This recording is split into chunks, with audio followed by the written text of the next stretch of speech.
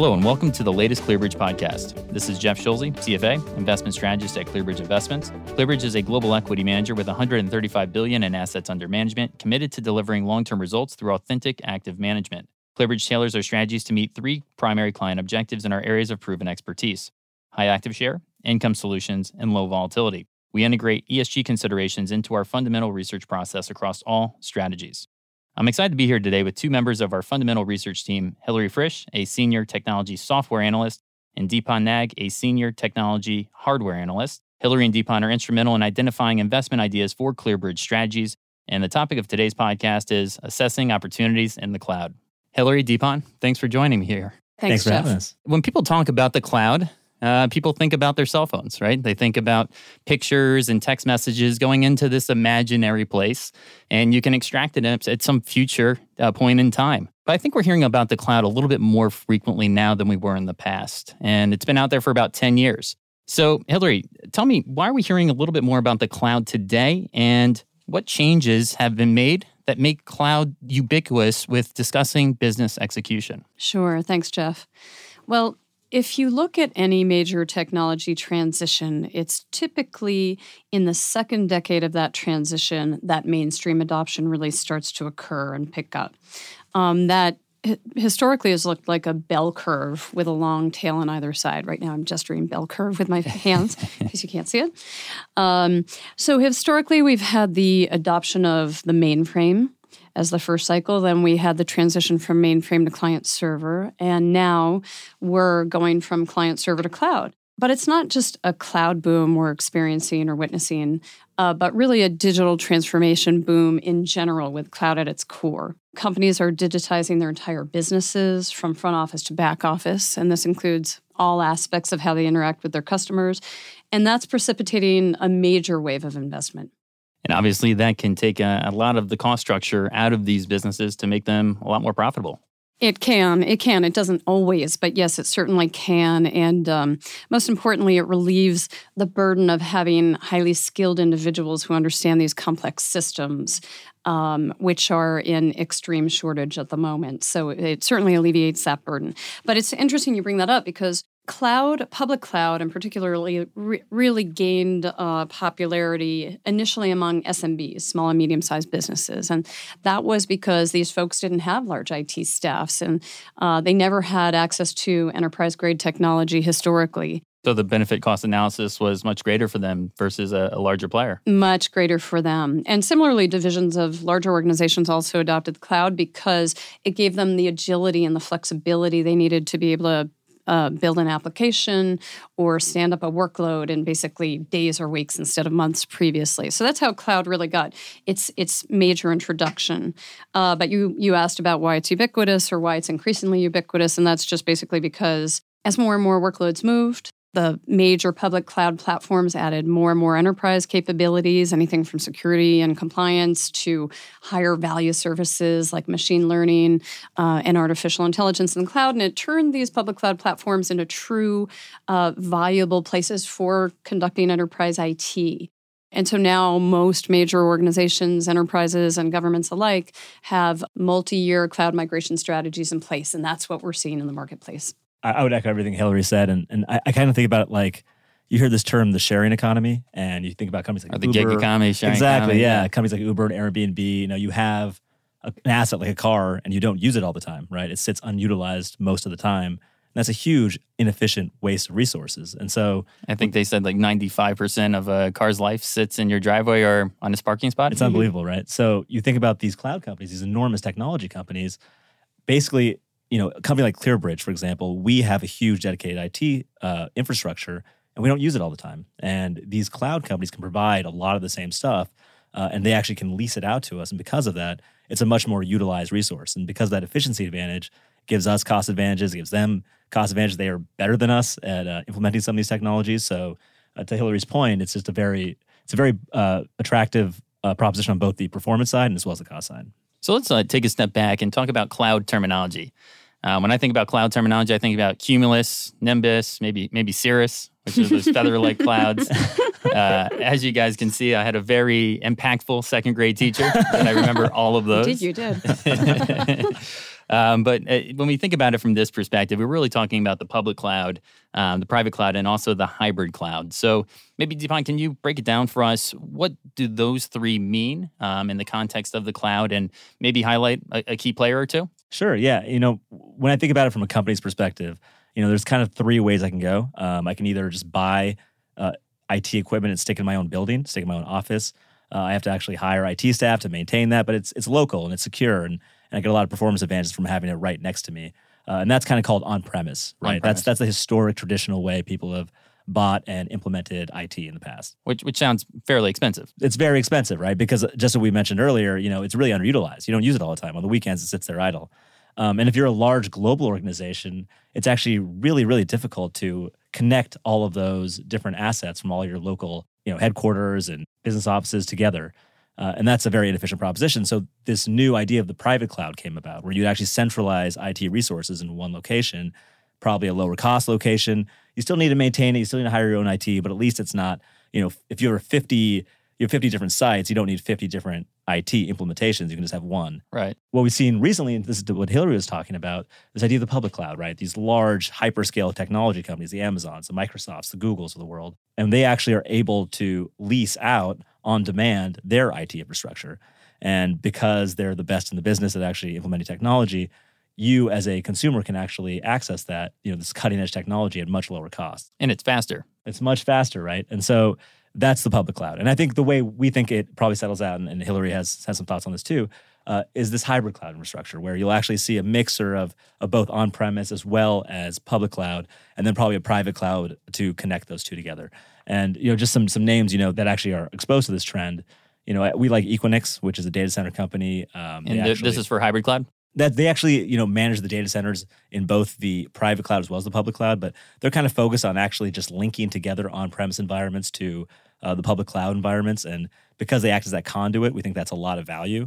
And as the public cloud becomes a larger part of most IT infrastructures, we think that's actually going to create huge network effects. Anybody on the public cloud side? I know you mentioned some of the big players out there, Amazon, Google. Yeah, and I mean, and Hillary has, probably better insight on the actual service providers themselves, but in terms of infrastructure that actually is exposed to those, we see a lot of the legacy companies still having abilities to get into and penetrate those markets. The companies like the Intels, the Ciscos of the world are trying to make headroom, but you're also seeing a lot of disruptive new tech companies like Arista Networks or NVIDIA that are actually trying to kind of break in because they know that these customer bases are much more sophisticated and willing to try new applications in a way that, the on-premise guys were not. In its infancy, you had, I guess it was the public cloud, right? If you think about service as a software companies, something like Salesforce.com, that was really the earliest version that got the cloud a lot more recognition. Now, Hillary, how's the role of software changed over the last 5 to 10 years? And where do software companies fit in that build out of the cloud? And is there a company or two that you like in the space? The public cloud really did seem to gain ground as we recognized it, I guess, with SaaS, software as a service, which basically means applications built and accessed in the cloud. That's as opposed to this sort of lower level infrastructure, this underlying infrastructure or plumbing that these large internet platform companies provide. So SaaS started in the front office because it was really easy to, these were kind of siloed applications that weren't tethered to much legacy technology. It was easy to, throw them up into the cloud, kind of forget about them for a while.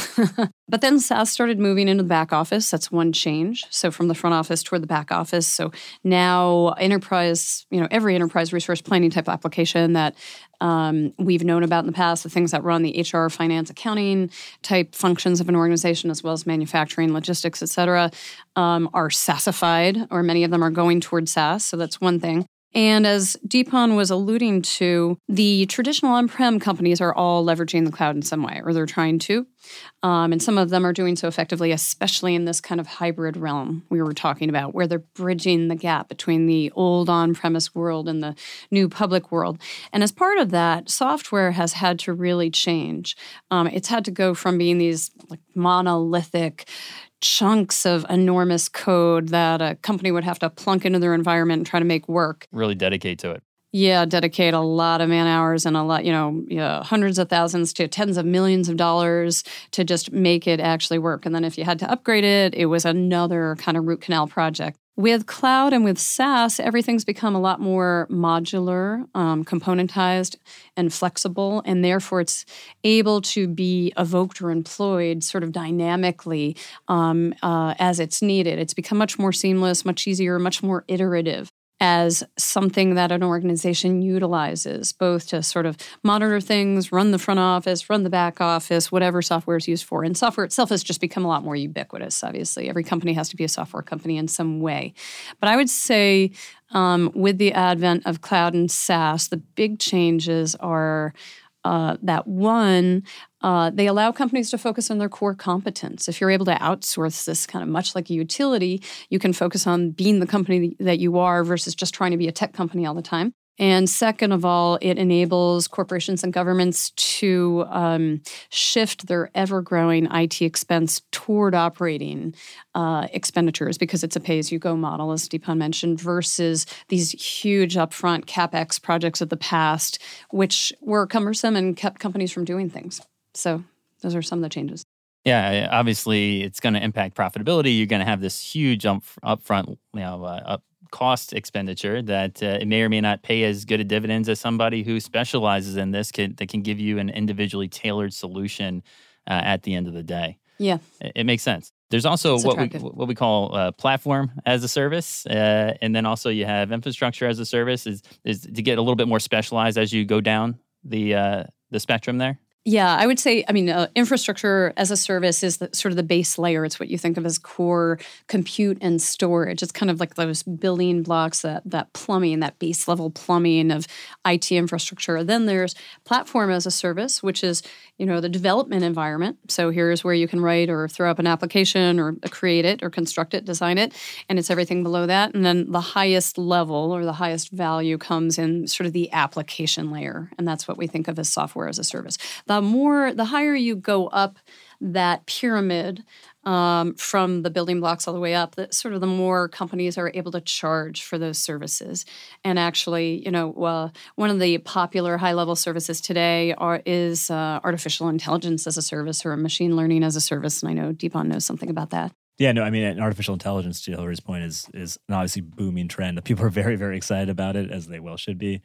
AI is very difficult to implement.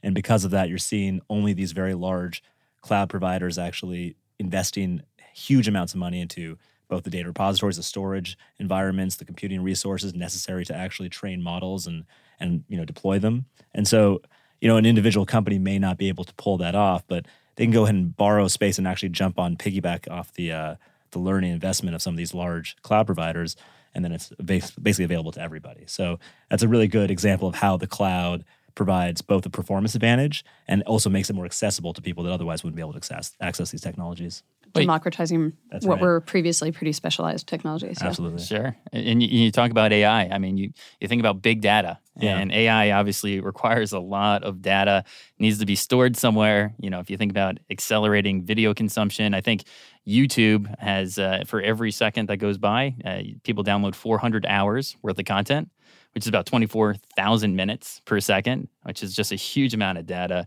Everything, people owning smartphones, the Internet of Things, obviously data consumption needs are going to continue to accelerate from here. So Deepan, how do the data centers help the big cloud providers manage and secure all of that data? Yeah, you're absolutely right. The amount of data that's actually being created and stored is it's staggering, right? I think there's a stat from IBM that 90% of all of the world's data was created in the last 2 years. Wow. And that number's that's going to probably grow over time, right? It's an exponential growth curve. Nowadays, everything's collecting data around you, right? This is the Internet of Things idea. Your toaster oven's going to be collecting data pretty soon. Speaking to your refrigerator. That's right. Ordering milk for you. Exactly right. Exactly right. And in that world, the data has to sit somewhere. It has to live somewhere. And so you're seeing some companies, we're very bullish on some of the storage medium providers like Seagate and Western Digital. They actually provide the hard disk drives and solid state drives that actually hold all of this data. Because that data in the cloud needs to live somewhere. It needs to live somewhere, right? It needs to sit somewhere. And so, for example, Seagate last quarter said that, the amount of exabytes they shipped grew 90% year on year, right? Wow. Just an enormous amount of growth in that business. the data center companies specifically, like if you think about Microsoft, Amazon, Google, I mean, their growth rates are just incredible. They're going 50% plus each year on year. And we've actually seen some acceleration in those numbers and we've seen recently, acceleration, which right? is this phenomenon we've been talking about. Absolutely. And you look at that rate of growth at the scale that they're already at, I mean, they can't manage that themselves, right? So they actually need to outsource some of the, just logistical things to other third-party companies. So for example, building data centers out in the middle of, nowhere, right? That are next to low-cost power sources. They don't want to do that. I mean, they do that. Some of that they do internally, but a lot of it they actually outsource to companies like Digital Realty or CoreSite. And then, to Hillary's point, talking about this hybrid multi-cloud world where, a company like ClearBridge may say, we want to use Amazon for storage, we want to use Google for artificial intelligence, we want to use Microsoft for office applications. If you want to use all those vendors, you can't just have one on-ramp. You need to have some centralized place where you can connect both your infrastructure to Google, to Amazon, to Microsoft, as well as to maybe the network providers like AT&T and Verizon.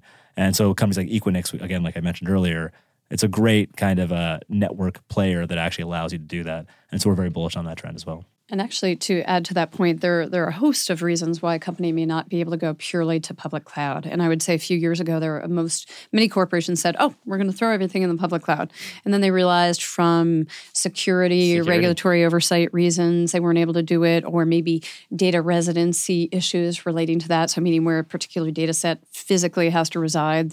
Certain countries have fairly onerous restrictions around that, or it could just be issues around what we call data gravity, which is that a particular workload may be so big and cumbersome, it's just economically impractical to pick up and move to the cloud, and it might take years to rewrite. So companies decide for a variety of reasons, I need this hybrid approach, and I need some of the companies that Deepan was talking about. Well, if you think about data storage and the sensitivity of data, I mean, I'm not sure if I was a healthcare company or a financial company that I'd really feel comfortable with all of that consumer information sitting in a server that's not located within my reach or within my purview. Mm-hmm. What risk are you evaluating when you think about these types of cloud providers and technology companies that utilize cloud services when it comes to kind of sensitivity of that data? Sure. There are a few. I mean, one actually, surprisingly, is cost overrun, because even though, companies gain speed and time to market advantage with cloud and even agility advantages and do certainly save on people costs, there are times when, like for like, it can become expensive. So that's one consideration for companies, especially when you're dealing with very large, high throughput workloads that require a lot of pinging the network continually and traveling long distances. So that can be an issue. Another one is, of course, security, as you're alluding to, Jeff. It's interesting because part of the reason, which I didn't mention, that we've seen an acceleration in cloud adoption is that companies have become comfortable with security in the cloud. They've become generally comfortable with it. And it's because the processes involved in standing up a cloud workload are actually I guess I would say more stringent, more scripted, more established than those that existed in the on-premise world, which could look like the Wild West, just depending on how people chose to do things. So that's a good thing. But as you're also alluding to, anytime you're computing outside of your own firewalls, there's risk, and you're only as good or only as secure as your weakest link. So wherever that may be, it introduces some inherent risk. So that's one of the factors every organization continues to evaluate. Yeah, I mean, big data. Data in this world, an artificial intelligence world, in a big data world, an Internet of Things world, becomes so valuable, right? It becomes a competitive edge for every single corporation, every business. And so you're seeing companies, to Hillary's point, just take incredible precautions to protect that data, right? And you'll see them. Well, if you get one breach, like for example, Target, that's right, it's a blemish on their reputation for years. That's right. And also, you don't see corporate espionage. You see, there's a lot of different variables where if you don't have control of your data, if you don't actually manage and organize your data appropriately, you may be at a loss in the marketplace, right? Where a competitor may actually have been utilizing their data in a much more attractive way or a much more advantageous way. So because of that, you're seeing data security become it's at the forefront, I think, of basically every company right now. And I think it's a very attractive trend for security spending in general. Yeah, I agree. Thanks for that. Yeah, high spending priority, and it's always been, but it doesn't seem to be waning in terms of perceived importance among organizations and governments alike. Well, and obviously with tax reform already figured out in the history books. I think if you look at CIO intentions for CapEx, I think obviously security spending, hardware, software, your areas of the market are going to be an area where you see a lot of that capital flow to. We think so. We hope so. As a matter of fact, we're betting on it. Exactly. Yeah. I was going to say that. Yeah, we're investing on it. It's interesting. Actually, we have started to see some uptick in traditional enterprise spending. I mean, for a long time after the recession, you saw people almost look at their IT departments as cost centers. And it seems like now, because of tax reform, it may have unlocked some of those animal spirits where companies say, you know what, we can actually use this as a competitive advantage again, like they did, pre-recession. Many years ago. That's right. And so that would be very beneficial to all of these technology companies. And, we've seen a slight beginning of that trend in Q4 and Q1, and we'll see if that continues the next year or two. And when you combine that with the need to digitally transform businesses, and when you look at that mainstream group of companies coming to those realizations in various stages and various forms, it makes for a pretty powerful combination for a long-standing wave of investment, which could be pretty powerful. Well, and genuinely, when you have these long trends or these long tails of potential growth, you have a lot of new entrants into a business. That's creative destruction at its finest. And you mentioned the Wild West before, Hillary. So kind of using that as like my tee up point for this question. Is this kind of a gold rush mentality coming into this avenue? Everyone trying to become a cloud provider. It's not just a U.S. phenomena. You're seeing it internationally. If you look at China, Tencent, Alibaba, Baidu are all trying to enter into this marketplace. How do you separate the quality growth stories from the upstarts that really kind of lack that long-term differentiation or that ability to survive in this type of market? Mm-hmm. That's a great question. Thanks, Jeff. So, well, first of all, most companies that have managed to go public and stay public in the current era have pretty sound business models for the most part. And that's because, in part, all the enabling technologies that are needed to make all this stuff work together actually do exist, unlike in the Wild West of the 1990s, early internet era, the boom bust period, where that infrastructure wasn't laid, it didn't exist, not everything could work together, and therefore it was a science project. Today, it's a real phenomenon, and most companies are thriving, and it's because most companies are trying to leverage the cloud in some way. Many of them are doing so successfully. Some of the new upstarts are born in the cloud, of course, and some of those are very compelling, and some old legacy models are successfully morphing their businesses to serve a need. Where I like to look, or some of the companies I find particularly compelling, are names that have evolved to serve a real cloud need, something that didn't exist before, but where there's a real calling for it. So I'm thinking of a name like a New Relic, which effectively monitors the performance of applications and infrastructure in the cloud. It's pretty simple, but as everything goes digital, and most systems become customer-facing over time, their position in the market becomes increasingly strategic. They do that from the cloud, leveraging the cloud, and it's just a fantastic idea. It was started by former founders of similar technology in the on-prem world, and they said, wait a second, let's scrap that project. Let's move to this one. This is better for us. But there are a bunch of companies that are leveraging the cloud in effective ways. So I like those companies like a Microsoft, which is experiencing a renaissance because of its effective cloud focus today. Red Hat, which has some very unique ways of leveraging the cloud. They have one of these PaaS development platforms, which you referred to before in the open source realm. And they're leveraging some key technology trends, which are very beneficial to them. And Splunk is another one, which is evolving its business model toward the cloud and satisfying unique needs. So there are a host of them, but I just like to look at how a company is going about leveraging the opportunity, how much of their business that constitutes, what that means to their growth rates, and ultimately their cash flows. And a lot of these companies can cross-sell, right? If they have an existing customer base, they can cross-sell them into other products or applications that they currently offer. Yep, absolutely. And there are many compelling examples of that. I don't know, Deepan, if you have some. Yeah, I mean, I would echo a lot of those points. I think one thing that I think a lot of tech companies run into trouble is if they try to chase the new hot thing. And so companies with good business models, companies with barriers to entry. NoPets.com. NoPets.com, that's right. Differentiating innovative technologies. Those are the companies that kind of stand the test of time regardless of what market they're serving.